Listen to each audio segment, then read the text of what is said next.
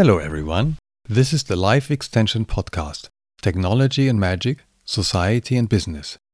I'm Dr. B, and I will present you the latest insights into the exciting field of longevity. A quest for radically extended life and health span is underway. Some even hope for eternal life. Scientists and businesses are involved, but also new alchemists, transhumanists, philosophers and politicians.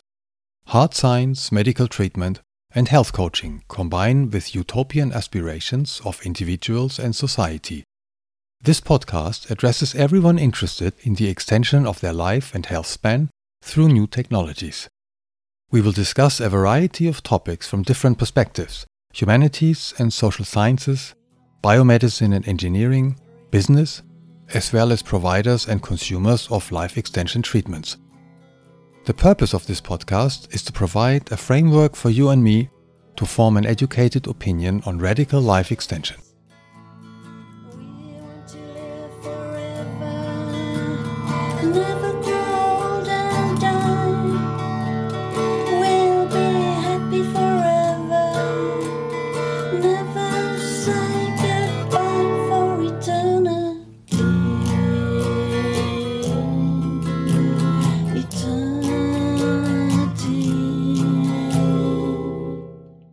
In my new episode, I will discuss if transhumanism is a religion. This is a tricky question, which is why I have decided to give you the spoiler first, and that would be the following. Transhumanism has the beliefs and the rituality, which could be called religious. However, most transhumanists are lacking the religious mood expressed as spiritual feelings, meditation or prayer. That is why I don't call transhumanism a religion yet. I suggest you to continue listening to the rest of this short podcast because discussing transhumanism in the context of religion and magic tells us a lot about society. That's the part which I personally find the most interesting. It will also explain why transhumanism, although not being a religion yet, still has the potential to become one in the future.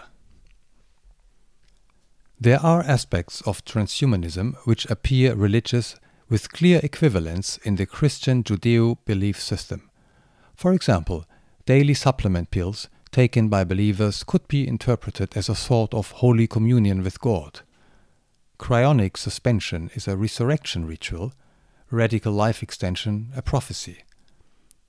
Then there is the belief that mind, separated from body, could be uploaded or resurrected after physical death.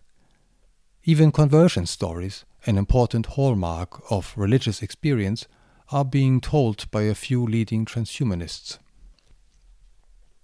While humanism as a worldview already appears outdated, in contrast to contemporary emphasis on ecological thinking, system sustainability, diversity and equality, transhumanism projects traditional humanist belief towards a cosmic future, when humanity will transcend its own limitations and build the universal Anthropocene. Beliefs in science, knowledge and self-directed betterment are at the core of both humanism and transhumanism. But due to exponentially increasing speed of technological progress, humanity is expected to experience a millennial technological singularity, which would be the end of humanity as we know it, and would lead to its rebirth in machine form. From then on, mind would be taken over by artificial intelligence from its biological platform and will penetrate the universe as God-like super-intelligence. Therefore, transhumanists see the human condition within a cosmic order, where super-intelligent, God-like humans will colonize the universe. Such cosmic visions have been thought up by various transhumanists, partly inspired by science fiction writers like Isaac Asimov and Arthur C. Clarke. Divine human mind, finally liberated from matter, is actually a traditional Gnostic belief, which has been suppressed as heresy by the Catholic Church since antiquity. Transhumanist belief in brain uploading is a reflection of this old human imagination. Gnosis is also the idea that man can access salvation by knowing the divine. This includes the possibility of man becoming divine himself. most transhumanists call themselves atheists or agnostics. Instead of believing in God, they firmly believe in scientific progress and technology. From their own point of view, many transhumanists may not believe the religious narrative at all, and rather prefer to focus their immediate attention on their personal life extension. Not a few thinkers and leaders in the movement, however, are proposing that a new religion could be quite useful to accelerate the transhumanist agenda.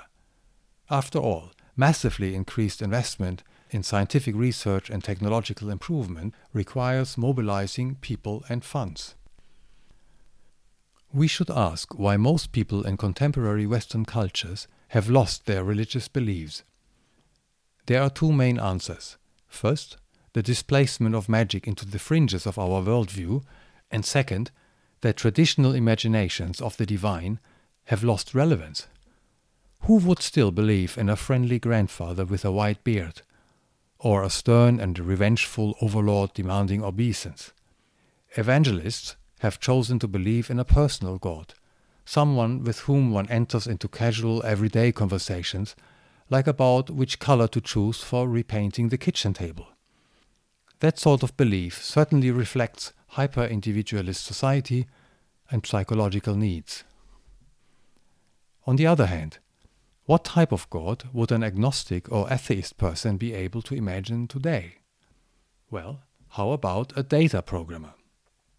An impersonal entity or system which has coded the universe and which is observing what happens like in a laboratory. But even the act of divine observation of the good works would be far from certain, of course. Now, transhumanists have perhaps done exactly that. They imagined a modernized version of the divine and infused that version with humanist, technoscientific, and Gnostic elements. In some ways, transhumanists appear like engineers who have decided that the world needs a new religion and got themselves busy in making religion, making God, and making paradise. They have turned religious mythology upside down. Instead of having originated by divine action in a mystical past, humans themselves will engineer a mystical future. They seem to rewrite the Christian master narrative according to which humans were born in and consequently driven out from paradise. Instead, they have chosen to become gods and build a cosmic paradise themselves. Perhaps the idea of creating paradise through superintelligence is a bit naive. Just another effort of escaping from conflicted everyday life. Or the story will go serial, with sufficiently advanced humans building a simulated happy world, whose inhabitants will build another simulated world when they are sufficiently advanced themselves, and so on. Matrix in a matrix, like Russian Matryoshka dolls. What makes transhumanism not a religion is that the spiritual mood is missing. Believers during religious gatherings of any faith are usually emanating a certain spiritual atmosphere which participants and observers can feel. That is absolutely not the case with transhumanists.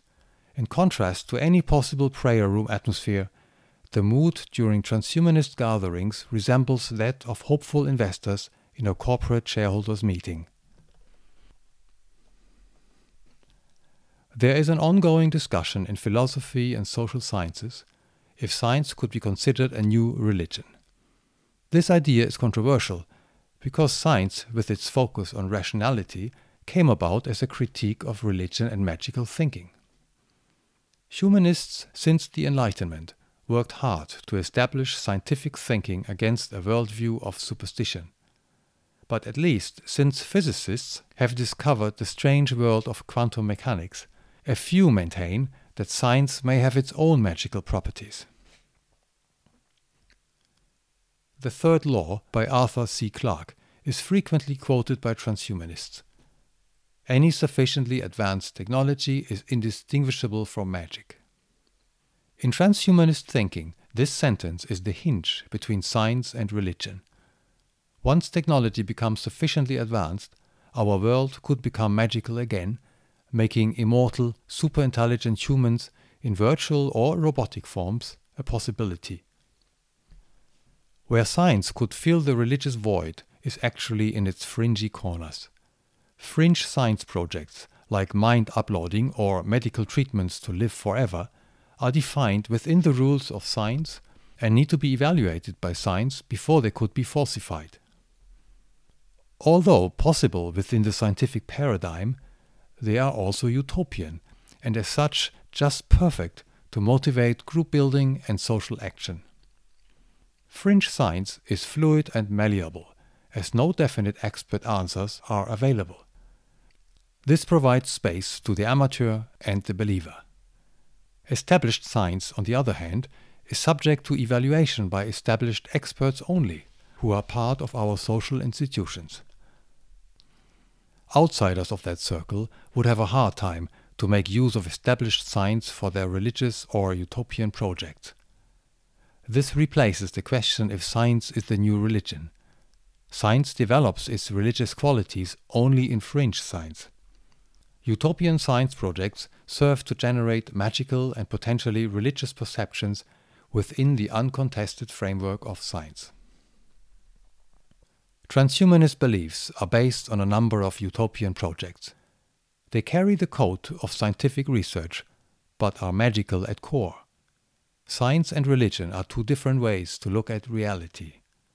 But while science and religion as social institutions mostly provide mediated experiences to the believer, that means through scientists and priests, magical elements in both domains serve to let the believer participate in the universe in an active and direct way. By the way, utopian and magical does not mean that such projects are impossible, but nobody really understands their complexity yet and how long it would take to realize them. As a conclusion, I think that all elements of a modern religion are already present in transhumanism, except the spiritual mood of the prayer room.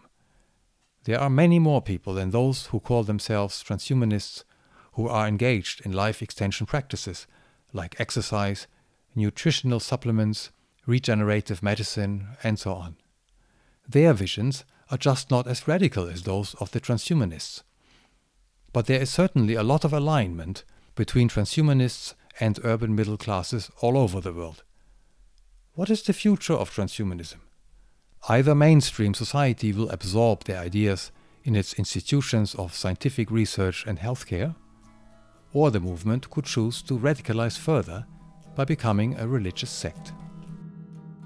Thanks everyone for listening. I hope you have enjoyed this episode of the Life Extension Podcast, Technology and Magic, Society and Business. Episodes of this podcast will remain intense but short, so if this subject interests you, just subscribe to this channel. Episodes will be posted once per week. Bye bye.